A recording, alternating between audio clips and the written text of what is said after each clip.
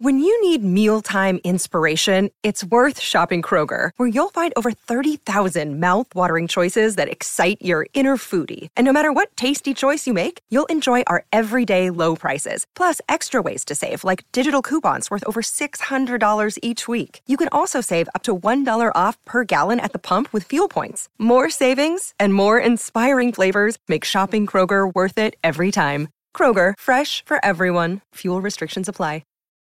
What are you doing right now? Perhaps you're in the supermarket. Maybe you're on a run or on the commute. But wherever you are in the world, and whatever you're doing, right now you're also listening to my voice.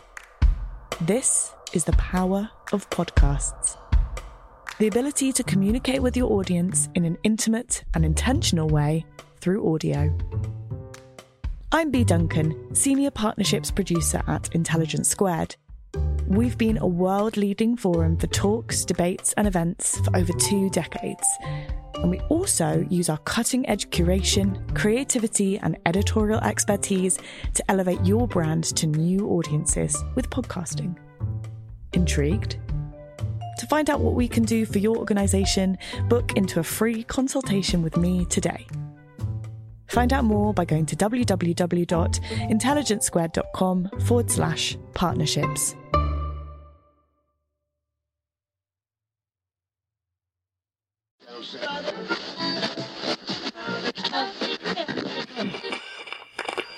Yeah, I think at some point my mother was worried about my sanity because I was constantly talking to imaginary beings, but also like apologizing to objects when I bumped into them.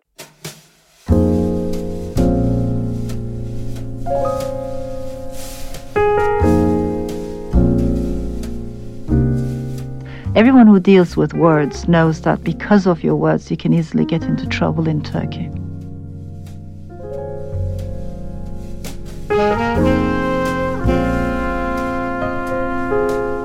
I was put on trial for insulting Turkishness. My Turkish lawyer had to defend my Armenian fictional characters in the courtroom.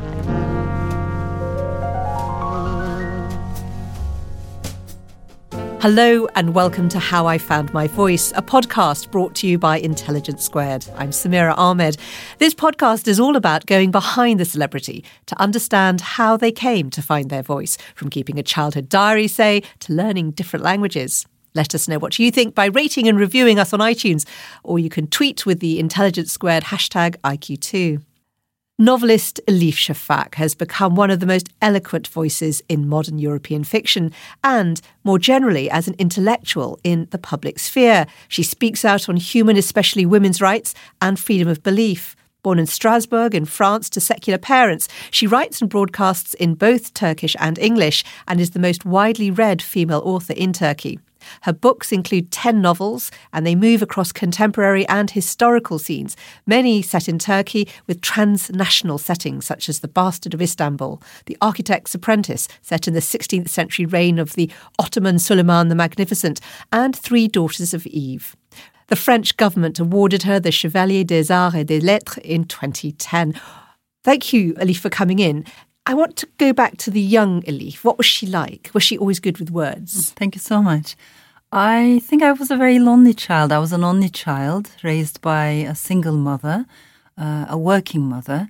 And it was a bit unusual because I was born in France to Turkish parents. And afterwards, we came to Turkey, me and my mother. My father stayed in France. And I found myself, after Strasbourg, I found myself in this very conservative middle-class neighborhood in the middle of Ankara, which was my grandmother's universe. So there was a bit of a cultural shift there. And I really think books became my best friends at a very early age. And how many languages were you speaking and finding your voice in? You know, I have forgotten French. I can't speak. Very, very little has remained. Spanish was my second language after Turkish, and then English was my third. I started learning it at the age of 10, but somehow it is where I feel at home, so it became my main language. Well, you've mentioned these two very strong and very different women in your lives, your mother and your grandmother. What were they like? What was your upbringing like? It was really very unusual because I was raised by two women with very different personalities. I didn't grow up in a typical traditional patriarchal Turkish family. My mother is very westernized, modern, secular, very well educated. And then my grandmother is pretty much the opposite. She's more Eastern, more spiritual, very superstitious, more irrational, if I may say, and less educated because she was not allowed to have a proper education.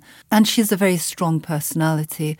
So to me, what was interesting was to see the solidarity, the sisterhood, if you will, between these two women because they supported each other through very dark or difficult times. So I never forget my grandmother's intervention. It was my grandmother who said, I'm going to take care of my granddaughter. You should go back to university, because my mum had dropped out of university when she fell in love and when she got married. So she went back to university. She graduated with a very good degree and then she became a diplomat. But during those 10 years, it was my grandmother who raised me. And what time period are we talking about? What decade was this? So we're talking about late 1970s, early 1980s. And this was an interesting time in Turkey because there was a lot of political violence. Very unstable the entire country was. And I remember very vividly in my grandmother's house, it was like pure magic. She was a bit of a healer in her own way. So people would come to her with skin diseases and other things. She would heal them. I know it sounds very irrational, but I've seen these things happen. And inside the house, like she would be melting lead, trying to ward off the evil eye and things like that. Meanwhile, outside the window, there would be political demonstrations, bombs exploding, people dying. Every day, something horrible would happen on the streets. And I remember as a child standing by that window and thinking about this magic that I found inside the house and the political clashes outside. And maybe that left an impact because I think in my work, somehow I try to bridge that political and maybe the spiritual. Did you talk to your grandmother about her use of her belief in spirituality? Did she talk to you about the importance of it? You know, one thing that left an impact on me now, when I look back, I realized there was a summer when I spent time with my paternal grandmother and maternal grandmother, and they were incredibly different women. I say this because when people make huge generalizations about Muslim women or Muslims, I always think even my own grandmothers were so different in their interpretations of religion. But at the first glance, they were both Sunni, Turkish, middle class, and yet they couldn't have been more different with regards to their interpretations of religious teachings. Just to give you one example, my paternal grandmother's notion of religion, I believe, was based on fear. So for her, God was always watching, this paternal gaze, judging, punishing, writing down your sins, hell, heaven, haram, these were the main concepts. Whereas for my maternal grandmother, there was humor. She made fun of the orthodoxy. There was room for that. The Quran was on the shelf. You could touch it. You could skim through. You could put it back. Whereas with the other grandmother, it was high on the wall. You were not supposed to touch it. You were only supposed to respect it. Whereas in the second case, it was, accessible. You could question, you could ask questions. But more importantly, perhaps, I think it was centered around love and compassion and kindness. Completely different way, the way they understood the same teachings. I gather you'd always been fascinated with telling stories, and you said reading books was a kind of safe world for you. You used to tell stories to your imaginary friends, is that right, when you were a child? Yeah, I think at some point my mother was worried about my sanity because I was constantly talking to imaginary beings, but also like apologizing to objects when I bumped into them because furniture, inanimate objects, to me, they all had a character. They all had colors. Of course, all children have that kind of imagination, but we learn it to tame it down. We become normalized. And that's something that worries me. I mean, I've been to many schools in Turkey giving talks. It's amazing to see how 7-year-old, 8-year-old kids have this amazing chutzpah imagination. And when you visit high schools, they don't express it anymore. Particularly girls have become timid, very conscious of what other people might say about them. So we teach these kids to just be part of a crowd, not to stand out, to conform. And that's something that really makes me sad. Your mother bought you a diary when you were 8. How important was that diary? The diary was very important, except I had nothing to write in it because I really thought my life was very boring. So instead of writing about real events, I started writing about things that hadn't really happened. I started writing about people who didn't exist. So stories. So it was stories, in fact. I mean, instead of keeping a proper journal, I think I straight away started writing stories. You were left-handed and found it difficult to write. And I mean, like many cultures, there was this insistence about being taught to write using your right hand in school. What effect did that have on you? I was an early reader, but it took me a long, long time to learn how to hold a pencil and how to write the alphabet. I think I was the last in my classroom probably to get that red ribbon. They used to give us red ribbons. So this is a primary school in Ankara. We were like 44 kids in the classroom. I went through all that nationalistic education. And I remember the teacher very explicitly telling me that being left-handed was a problem. It had to be corrected. And she taught me to keep my hand under the desk, my left hand. And she said, send it to exile.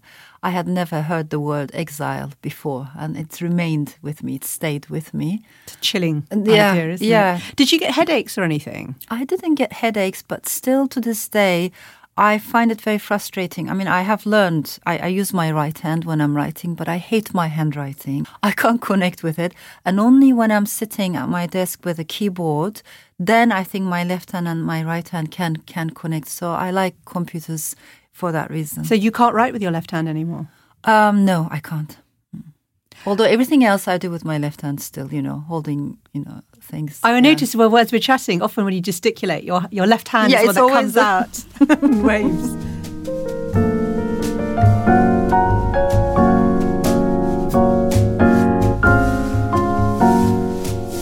Your relationship with writing when you find it and with reading is fascinating because you looked at the alphabet and there's this silent letter G in the Turkish alphabet and you have a special connection to it and you think it represents something. Can you tell me? It's quite interesting, the story of the silent G. We have two letters. We have the G and then there's the silent G with that little curvy line on top.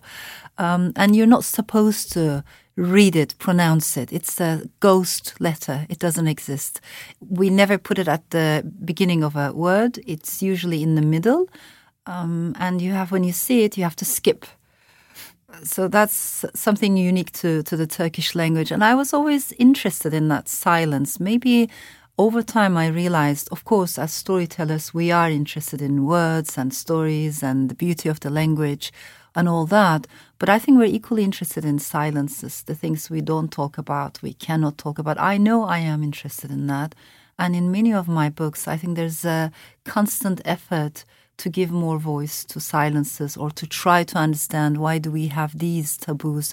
This could be a political taboo, a cultural one, or a sexual taboo.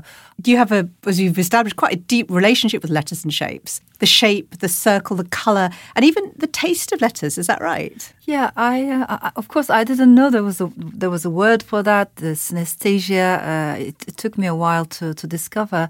But oftentimes I associated words with colours with tastes. That's how I remember and that's how I learn a language. Have you got an example of letters and tastes, that you've felt?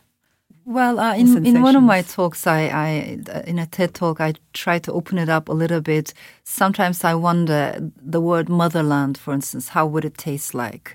The word exile. To me, it comes with colours. Istanbul, I think every city has colours. To me, Istanbul. What colours does Istanbul have? Istanbul is mostly shades of purple. Also, a little bit of crimson, scarlet there. I would throw into that mix. A little bit of orange. But those are the colours of Istanbul. Whenever I think about the city or I write about the city, these colours immediately rush into my mind.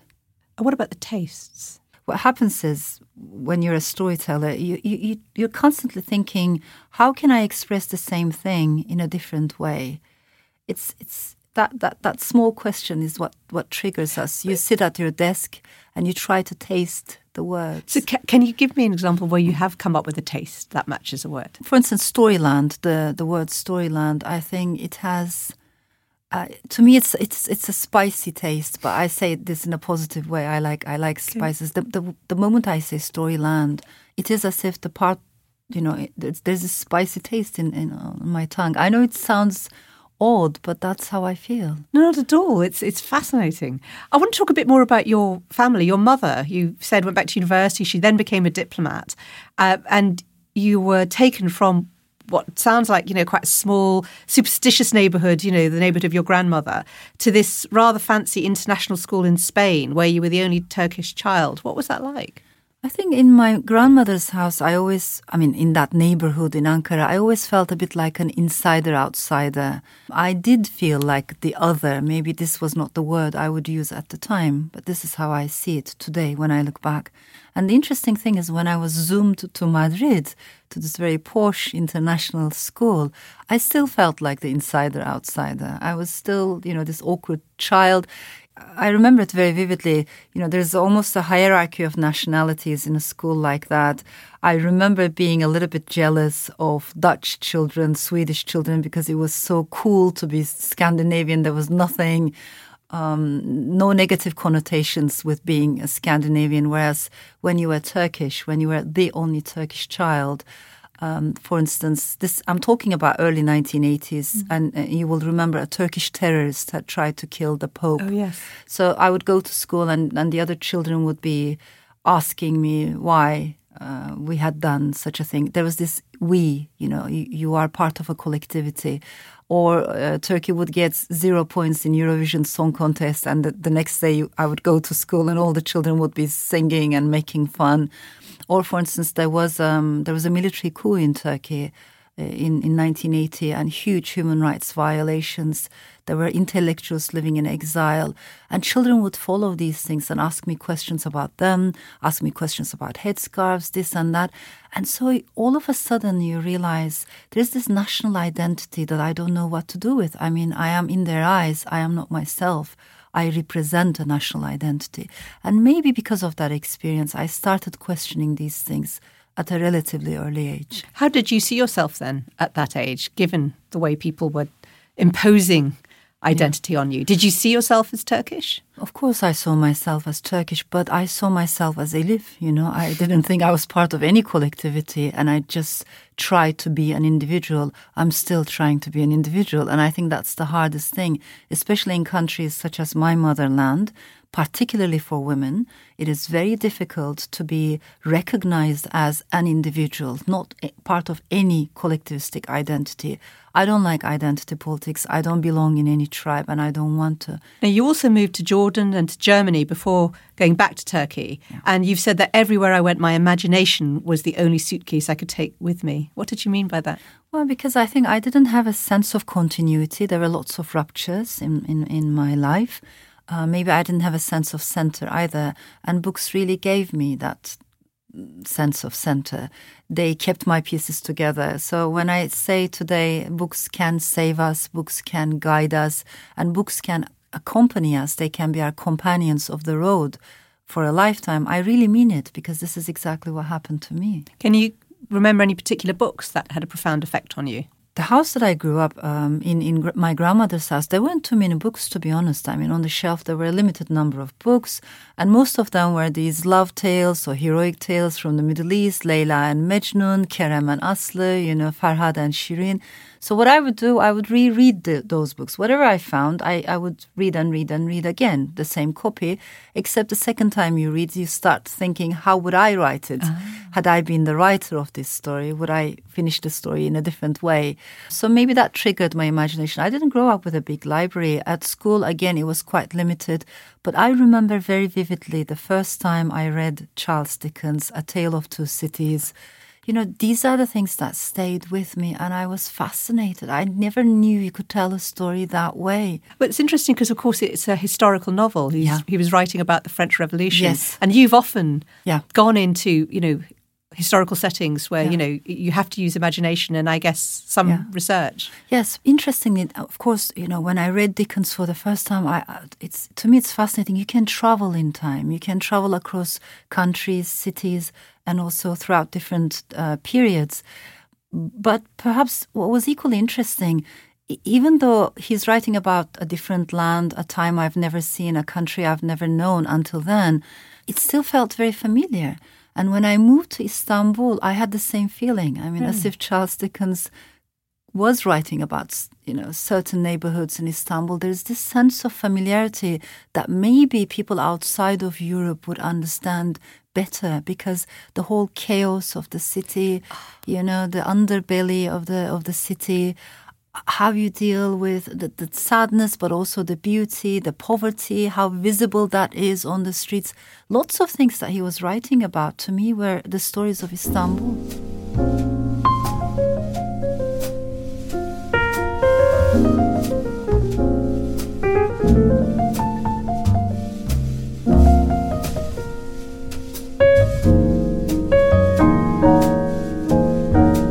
Language has clearly been really important in finding your voice, and the written word in particular, when you did discover books.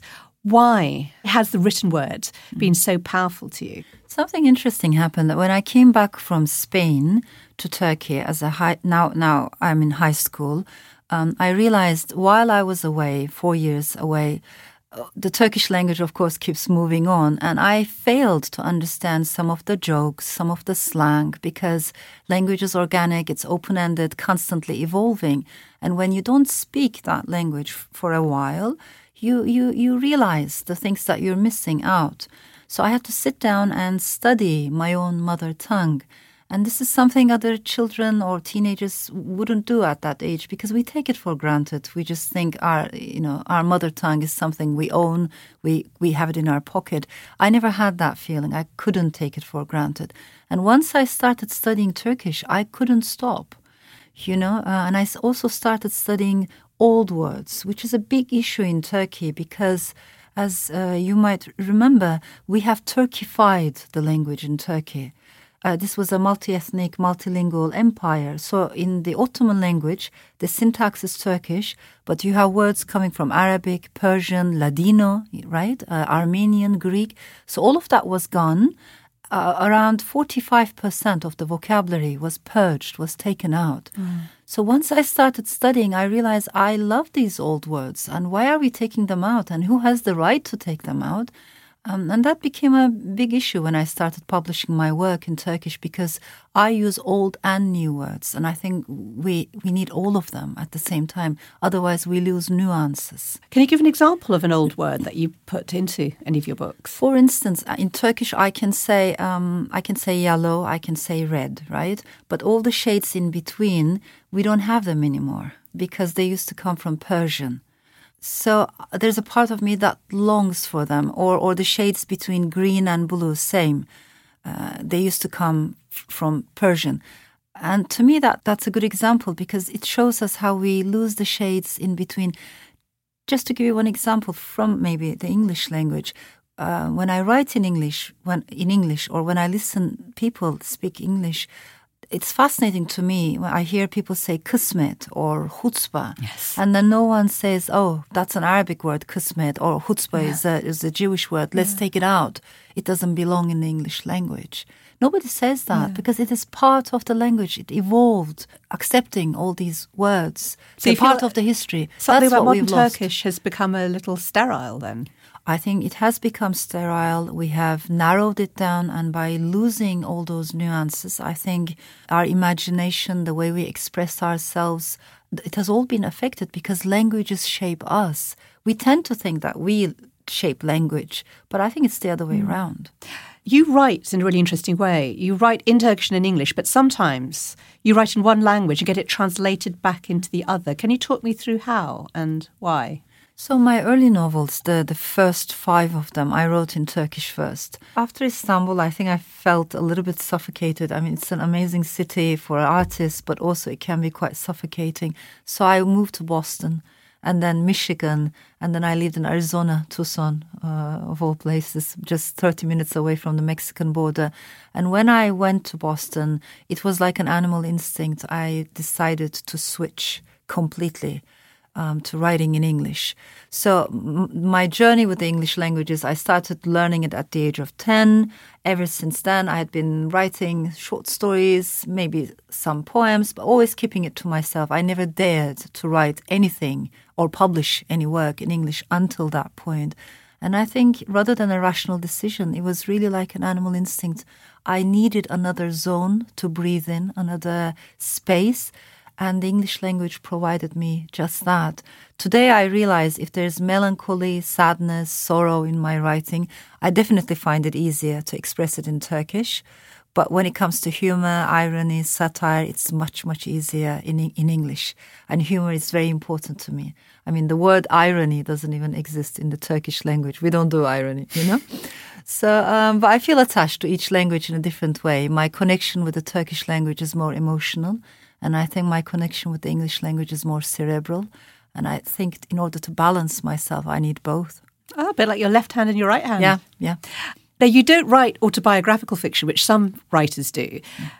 And I wonder how you find your stories and whether perhaps it's something that you do draw on personal experiences. Because, you know, a novel like Three Daughters of Eve, which is about women who meet at Oxford University, you had that international experience. You know, you did go to university. Usually, yes. I do not write autobiographical stories at all. Maybe it's because of the way I started. Remember, I said my life was very boring, so I was much more interested in, rather than telling my story to the world, I was much more interested in not being myself. You know, what is beyond the limits of the self that I found at birth? What is beyond that? Just becoming someone else and then someone else, putting yourself in the shoes of another person. That fascinated me, that existential almost journey. And still it does. There's a bit I'm going to ask you to read from quite early on in the book. And perhaps you could tell us what sort of part of the novel it is.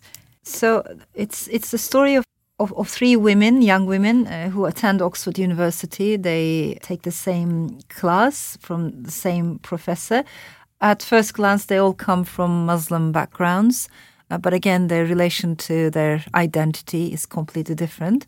So we have a British-Iranian girl named Shirin, who is the child of exiled parents. And she's very critical of all religions, but particularly Islam, because of the lack of gender equality. Then there's Mona, who is Egyptian American. She wears a headscarf. She's a practicing Muslim. She's a faithful person, and she complains about Islamophobia because she experiences this almost on a daily basis.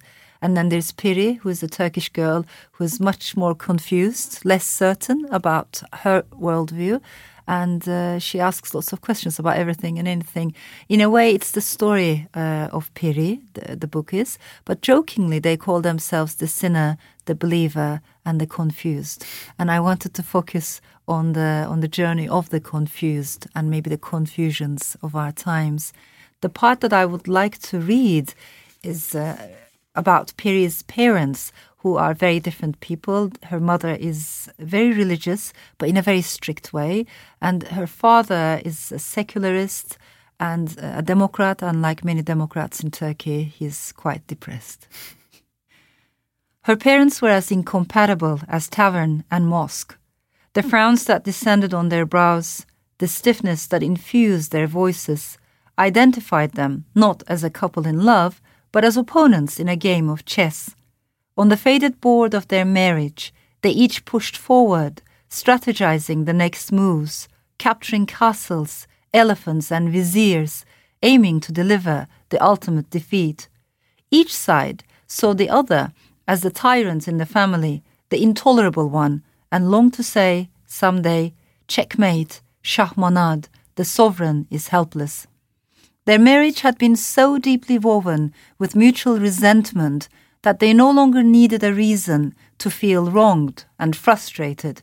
Even at that young age, Piri sensed that love was not, and probably never had been, the reason why her parents were together. Thank you so much. What you've given us in that reading is a sense of a marriage which is actually more complicated, and the daughter has kind of worked out. There's something about the opposites attracting. What was it you wanted to explore? As you know, Turkey is a very polarized country. We have been divided into islands of people who don't talk to each other, greet each other anymore, and as if we don't share anything anymore. And that polarization always worries me because I think it made everything worse. The populism, authoritarianism in Turkey became worse. Are the couple a metaphor for something? In some ways, maybe they're a microcosmos of what's happening at large in the country because we are a very polarized country. We have been divided into ghettos, almost cultural ghettos, islands and people don't talk to each other. Politics affected everything in Turkey. It's very divisive. It's very aggressive. It affected families, friendships. It just broke people down in the middle. And so the family that I'm talking about here, Peri's parents, maybe are experiencing that polarization firsthand because the mother over the years becomes more and more religious. And the father, he was always a Democrat, but he becomes more emotional about his own political views. And the gap between them widens and widens.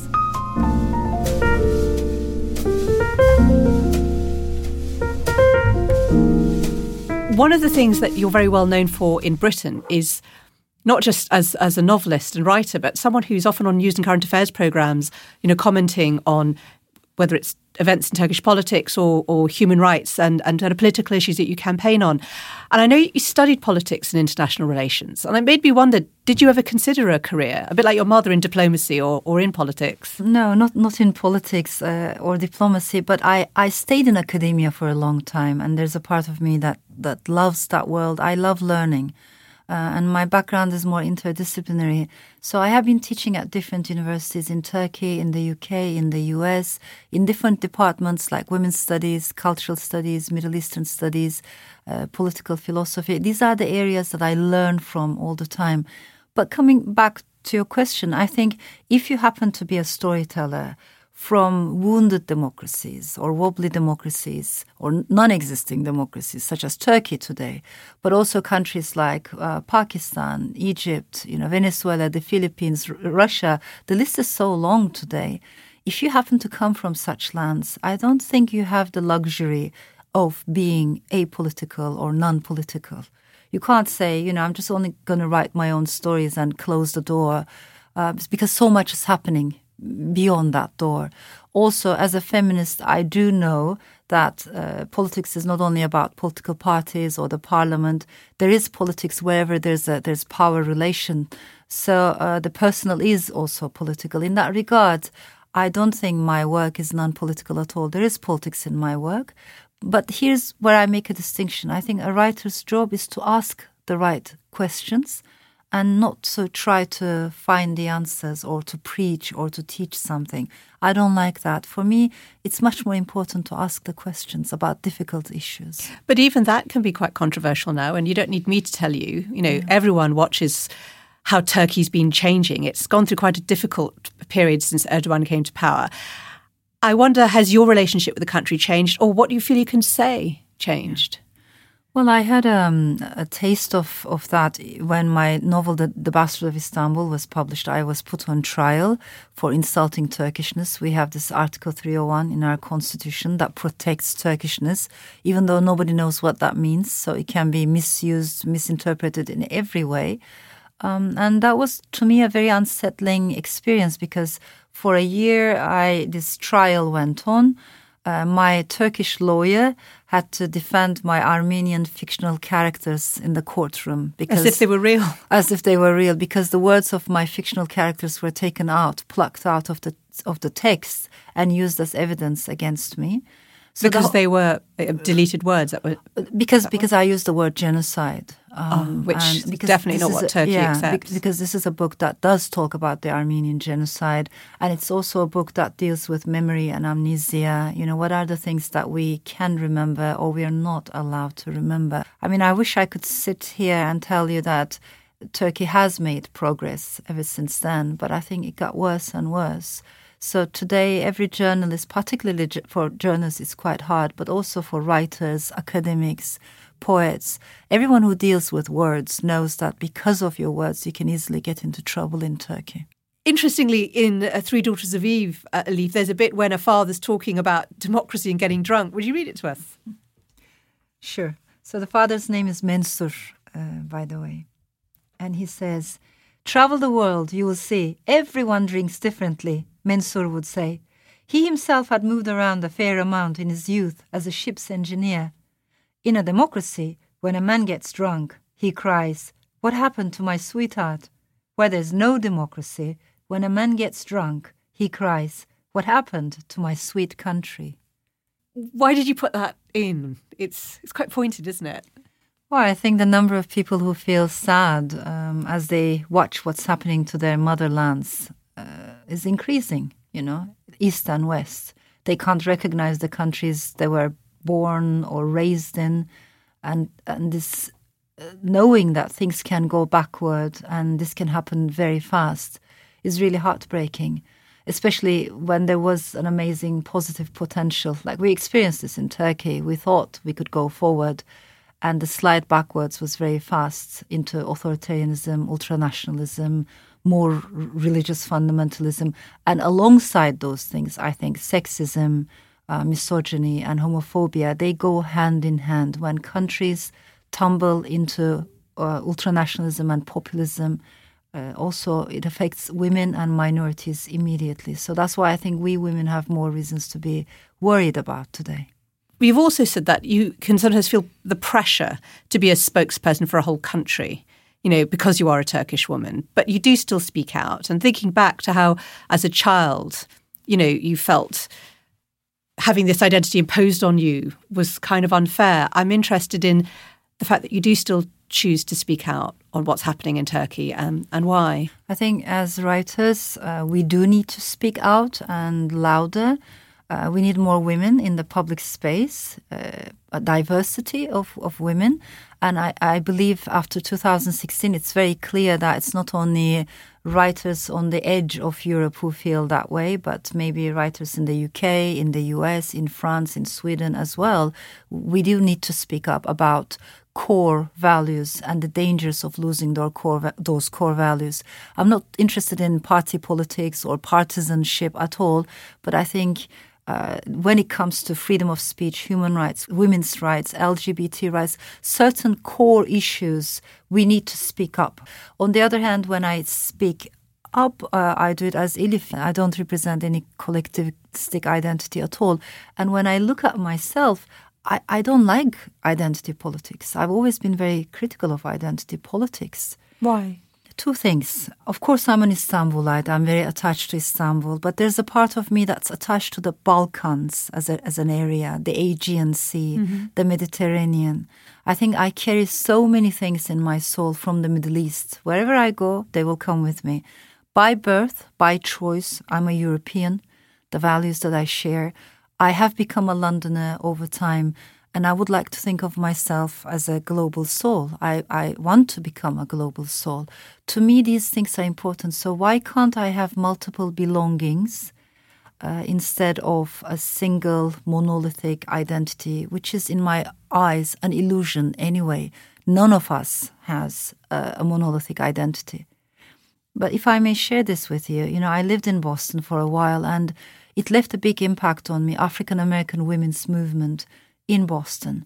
And as I kept reading in the archives, in 1970s, there was an amazing momentum and an amazing manifesto for diversity.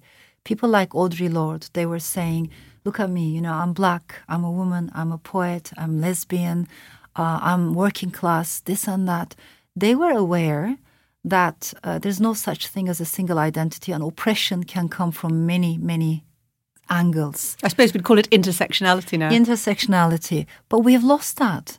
Today people think it's much more progressive to belong in one tribe and to become the spokesperson of that tribe. I think that's a big step backwards. We are making the political discourse more narrow. And also clashes are inevitable once you retreat into tribes. And you thought about it so carefully, but it also inevitably makes me want to ask, as someone who's always spoken out, who's always believed in focusing on what unites us and not our divisions. Relatively recently, you've gone public about your bisexuality, and I wondered why you did decide to talk about it. Well, it took me such a long time. It was a long journey. Although, when you look at my work, when you look at my novels, there's always a very clear maybe emphasis on sexual minorities and the desire to bring the periphery to the center. This has been a very important part of my work. And in all my interviews, I have supported LGBT rights for many, many, many years, in Turkey as well. And if I can share this example with you, when I look at my readers, particularly in Turkey, among them there are many people who are quite xenophobic or quite homophobic because this is the way they were raised. But then they come and they say, I read your book and this is the character that I love the most, or I cried when that character was hurt, and maybe the character they're talking about is Armenian or Jewish or Greek or bisexual or transsexual or gay. And I thought about this, people who are relatively more intolerant in the public space about minorities, how is it possible that when they're reading a novel, they can connect with that identity better? I don't think that's a coincidence, because this authoritarian culture requires collectivistic energy, synchronized energy. And what the novel does is to revive an individuality, but not a selfish individuality. It's the kind of individuality that connects you with the rest of humanity. It gives us empathy. It gives us empathy, and it makes us realize that the other is my brother, the other is my sister, the other is me, in fact. So this is what I believed in for many years, but I never had the courage to come forward and say, it's also my personal story, because I was so afraid of the backlash that this would create in Turkey, the slander, the ridicule, the hate speech. And this is exactly what happened when I gave my TED Talk in New York for about 3 weeks, non-stop in Turkey, all over the media, on TV, online, of course. The insults, the slander, and the hate speech was awful.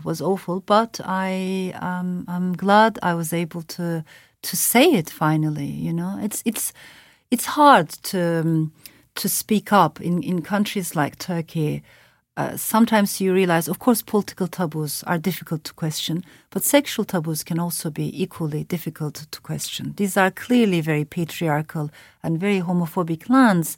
And the sad thing is, of course, homophobia can exist on very different sides of the ideological spectrum. What advice would you give to people listening to this who might be nervous about the speaking up on issues, but also finding their own voice? I think they would know the right time. I don't like to put pressure. I don't think we should put pressure on ourselves in any way. Of course, there's a sense of lightness when it comes, when you're able to say, this is who I am, this is how I feel, but they would know the right time. And to me, life is always about a journey.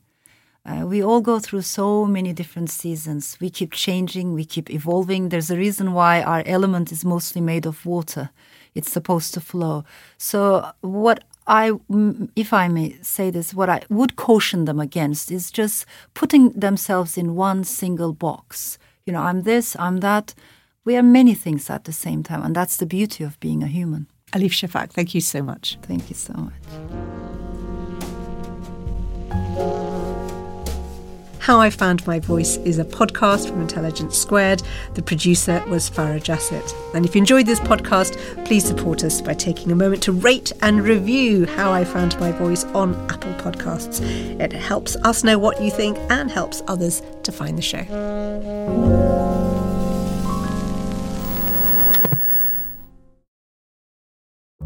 What are you doing right now? Perhaps you're in the supermarket.